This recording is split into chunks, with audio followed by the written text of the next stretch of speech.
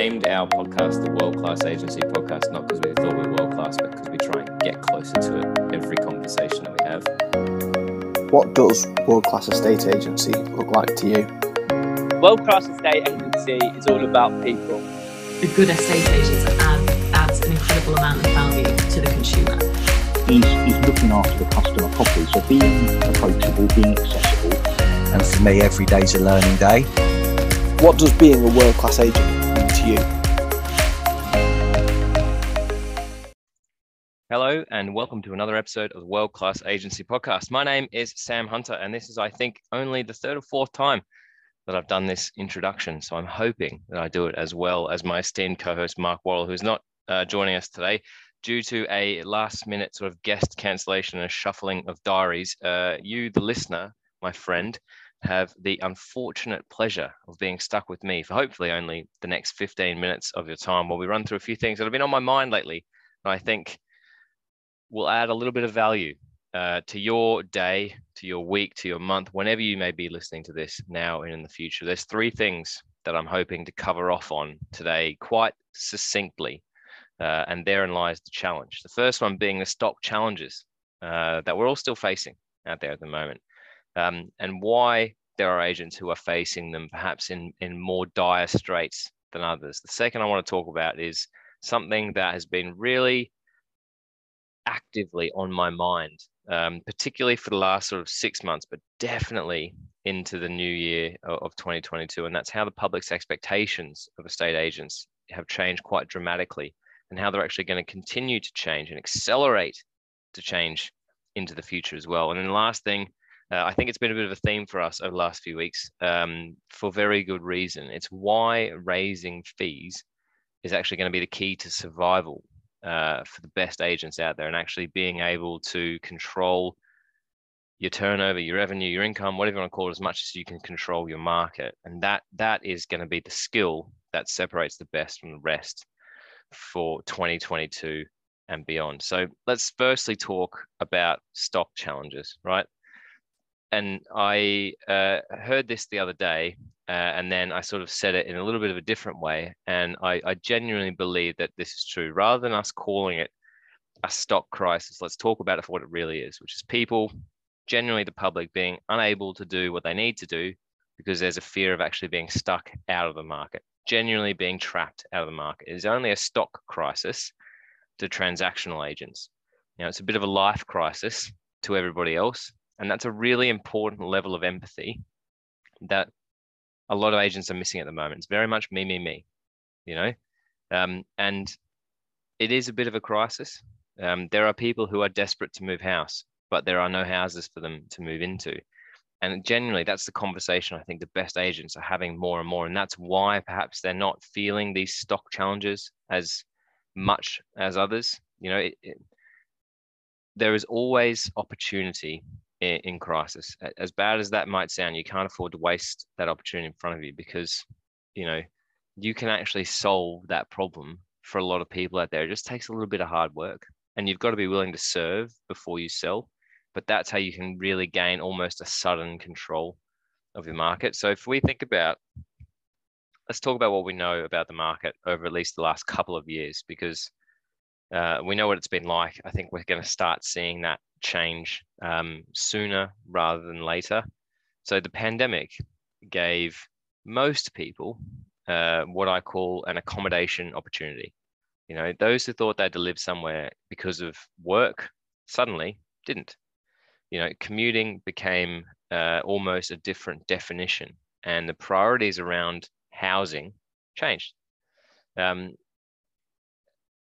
I think genuinely, if you look at the statistics about there being there's one home for every 30 people generally looking to buy, you know, so there's 20 more people who are experiencing that change than there are actually properties who are being sold, you know. And I think actually what has happened and what a lot of agents are comfortable with right now, and why they're feeling that stock crisis, is that when the going gets easy, and by that I mean when the results come without too much struggle. So all it does take are photos and a floor plan and, you know, a pretty competent listing on Rightmove, and chances are you're going to get an amazing price. the core focus of an estate agency tends to drop off. I had this conversation with a mate of mine yesterday, and I said, what do you think a real estate agent does? And he said, well, they sell houses. And I said, what do you think their main job is, day in, day out? And he said, to sell houses. I said, it's actually to list houses, because that is the way an estate agent can affect the market and their business in a truly positive way. So when I talk about those core focus dropping off, in every boom market that's ever happened since the dawn of time, when it gets easy, the core focus drops away. Prospecting, follow-up, market updates, marketing, really amazing levels of service stop. And it's not just in the UK. I'm recording this in early March. I'm just about to come back to England after 3 and a bit months here. And when I first got here and I was sitting in my quarantine, I sent 40 inquiries to 40 different estate agents for houses in and around the area in New South Wales, which is not where I live, but where we were at the moment. And I have literally to this day only had responses from 7 of them. And I think when we talk about there being a stock challenge, stock crisis, whatever it is, it's because those agents that have stopped serving now are in the unfortunate position where they've probably stopped selling as well. If there's 20 odd buyers for every property, chances are at least a third of them are going to need to sell first. What are you doing to not just follow them up, but help them find a place, listen to what they actually need, understand their circumstances, understand their situation, get context to why they actually want to move, and then do your absolute best to call somebody else who probably has inquired on a property that you've already sold, that might actually already live in the house that other person needs. This market is just phenomenally set up for really old school estate agency. You've got to be that conduit of information. You've got to connect the dots being buyers and sellers, landlords and tenants. If you can do that, which takes a little bit of work, and you've got to have a bit of courage to have those conversations, genuinely, the rest take care of itself. The key thing to remember, right, is that the secret to stock is that people aren't moving because, generally, they are not moving now because they think they won't be able to. Low stock begets low stock. The best agents have an opportunity to change that. And that is genuinely the problem that you've got to be solving all day, every day. If we move on from there and we talk about how have public's expectations of an estate agent dramatically changed, and how are they going to continue to change into the future? Well, this is a really interesting thing because, again, let's think about people only have recent memories. That's a really important thing to remember. So no one right now, whether it's in the public or whether it's an estate agent, can remember what a bad market felt like. But I think it's really important to remember that, because when the market is strong, it appears really, really easy to be an estate agent. But when it's really strong, it's actually really, really hard to be a great agent, or at least to be seen as a great agent. People know, a seller knows their home is going to sell for a great price. It probably doesn't matter who they're going to use. There is an assumption that all agents are the same. We know that's false, but what we know doesn't really matter. It's like that old saying when somebody says to you, this is what I want for my house, and they're not the ones buying it. So while their opinion is valid, it's not actually the one that holds the most importance in that negotiation. So knowing that you're really good at your job compared to your competitors doesn't matter. If everyone in your marketplace assumes you're all the same, it's going to be a really hard job for you. So the job of your marketing right now is to actually highlight the core differences and to attract those people who align best with your differences. When I talk about the public's expectations of an agent changing and dramatically changing, they want to work with an agent that gets them. They want to work with an agent that sees the world in a very similar way to the way that they do. And it comes back to, what is your messaging? What's your marketing? What's your value proposition? Do you talk with authenticity and authority, right? We have, unfortunately now, conditioned the public to expect to pay less. And that comes down to, and there will be somebody in your area, in your town, in your market who has their low fees as their marketing proposition, whether it's in their shop window, whether it's on their social media. There's an agent who I get ads for because I live near Wimbledon. They've just opened in Wimbledon. And the ad that I see on Instagram every single day is opening rate or opening special, 0.78% inclusive of VAT. We will sell your house because we're opening up in Wimbledon. Now, that is not a USP. That is not actually a reason for the best clients to pick you. And then as we're talking about people's expectations changing, the ones who actually expect to have a really positive experience, particularly, let's think about Wimbledon for a second. There's some pretty nice houses there.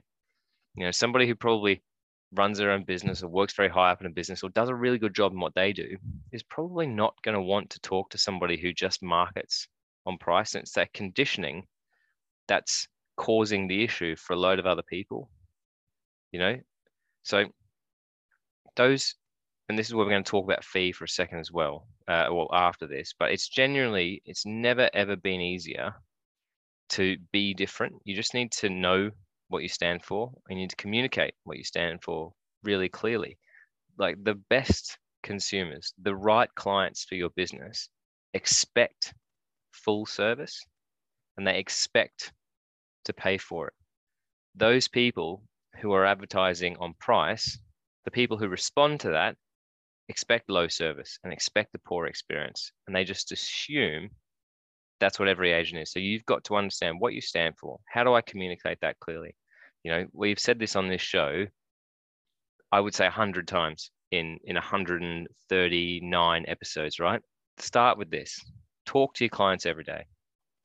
Chances are your competition's only going to do it when they book a viewing, or maybe when they're giving formal feedback once a week.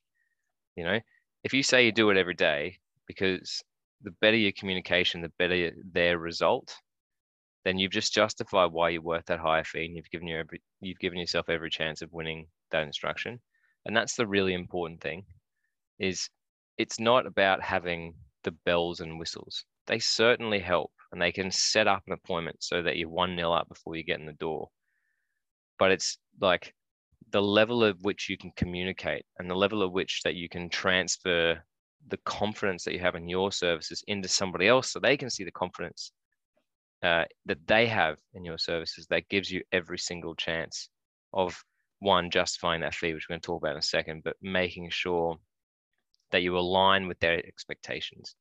You know, if you can combat that ability with, you know, if you can combat that with the ability to actually solve their major problems, which is, I'm going to make sure that I get you into every door possible, not just the 4 that you've probably really frustrated on, that you've missed out because you weren't already on the market. You know, you're then going to actually surprise them. So if you can show authenticity and some value in your marketing, if you can walk in there and say, this is why I'm going to be different, actually, it all comes down to communication. You're going to know everything that I know, and I'm going to tell you exactly why I'm doing what I'm doing. You're going to surprise them. And if you can surprise somebody, it goes a really long way to winning the gig, because you've blown those expectations of they're going to be a bit shit out of the water. And suddenly they're sitting there thinking, I've invited a true professional into my property. They're going to do a really good job for me, and I expect to pay for that job. So let's talk about fees to wrap that up. I think we're going okay for time, right? So why is raising fees the key to survival for many agents, but certainly the best agents out there? Well, if you think about it, fees determine quite a lot, right? They determine how well you can train and pay your staff. They can determine the kind of marketing that you do. They can determine how much time and money and expertise you invest in your brand. They determine what technology and what tools you can invest in, you know, and that actually determines how much business, how many instructions, how many sales, how many lets, you know, how big of a database you need to actually achieve your business goals. You know, when we sit and do ROI studies for our clients, it doesn't matter what their level of return on investment is. We always say to them, if you're actually to consistently increase your average fee, even by 0.25% or by 0.5%, these would actually be your results. And I would urge everybody listening to this to go back and look at even just this year's numbers so far, because we've all done deals this year. And I'm starting to follow along a tack of shortening targets down. So it's good to have annual goals. It's good to have 3 and 5 year plans. But what do I want to do today? What do I want to do this week? What do I want to do this month? That's really important. And actually looking back at short-term achievements is a really good way of reminding yourself that you're making progress, because that's sometimes all you really need to keep making progress. It's just that little reminder. And when you look back and you look at the numbers that you've done, let's say for January and February so far, add in 0.25%. and just look at how it compounds the turnover into your business. You know, a little 0.25%, a little 0.5% here, it adds up over 100 transactions, 120 transactions, even 50 transactions in a year. You know, in some cases, we've literally seen agents over the last 18 months. Yes, it's been a really good market, right? But they've adapted their processes, they've upped their fees, and they've doubled their turnover by doing exactly the same number of transactions. It all comes back to what we talked about today, right? It's adapting your values, adapting your marketing and your pitch to achieve that higher fee. And I think if we come back and like summarize everything we've talked about today, when stock is tight, fees are more important than ever. You know, if there's less pie going around, sorry, everything that I talk about relates back to food, but if there is less pie going around, then you want a bigger slice of that pie, right? Fighting for the scraps only leads to less everywhere else in your business as well. And I think that's a really important mindset. You know, you want to raise your fees, not just to earn more money, but you want to pay your team more money. You want to get them more training. You want to have a better Christmas party every year as well. You know, if you really think about that, right, there's a really compelling and obvious reason that so many agents will compete on fee. It's easy. It doesn't require any planning. There's not really a strategy behind it, and it's not very skilled, right? You just cut and cut and cut until someone, like we talked about earlier, probably the wrong person, says, sure, why not? No one ever says yes, right? They're as reluctant to accept that bargain basement fee as you are to offer it, and yet people do it every day. And I don't really understand that, right? So we talked about this on the podcast, Mark and I, last week. I'm going to mention it again because I think it's really important and it's a great exercise. Look back on the last few months, look at what you earned, and look at what even a 0.25% difference would make on that. And then ask yourself, what does a 2.5% agent look and act like? You know, what does their office look like? How do they meet and greet their clients? How often do they communicate with their clients in their database? How do they dress? What's their marketing strategy? What are their values? What do their clients expect from them? You know, if 2.5% makes you uncomfortable, choose a number that you want to get, you know, but ask the same questions. What does a 1% agent look like if you're less than that? What does a 1.5% agent look like? And really try and understand it, because if you can answer those questions, then you're on your way to raising your fees. And as the market begins to turn, and I think probably it already is, it's still strong, but it's going to become a market where the good agents start being able to really be good quite easily again. And the guys who are competing on fee or competing on price are going to have a choice of upskilling or just cutting and running. Because again, as we talked about, it's easy, doesn't require any strategy, it doesn't require any skill, it just needs a bit of desperation. So if you can answer those questions, you know, what does a 2.5% agent look like? What does their office look like? How do they meet and greet their clients? How well do they communicate? How do they dress? You know, how many people do they have and service in their database? If you can answer those questions, you're on your way to raising your fees. And when the market shifts, the fees that you command are going to be a huge part of your success at that time and in the years to come. I said this was going to take 15 minutes. I'm pretty sure it's taken something like 17. So my apologies in advance. But that is our world-class agency podcast for this week. As Mark would always say, we do this genuinely because we love our industry. We enjoy thoroughly giving up our time every week, and the people that we invite enjoy thoroughly giving up their time every week to come in and talk about a state agency. You know, I hope more and more, thank you to the people who give us feedback for this show, because it does keep us going. It does challenge us. It does get us thinking about different ideas and what else we can do to bring just a little bit of value, even if it's only in 17 or 18 minutes and there's only one of us with a nasally accent talking at you guys. So if you found some value from today's episode, please like it on the internet, share it with a colleague, or better yet, tag us in a post and share it with the world as well, so we can keep spreading this message of trying to make this industry a better place.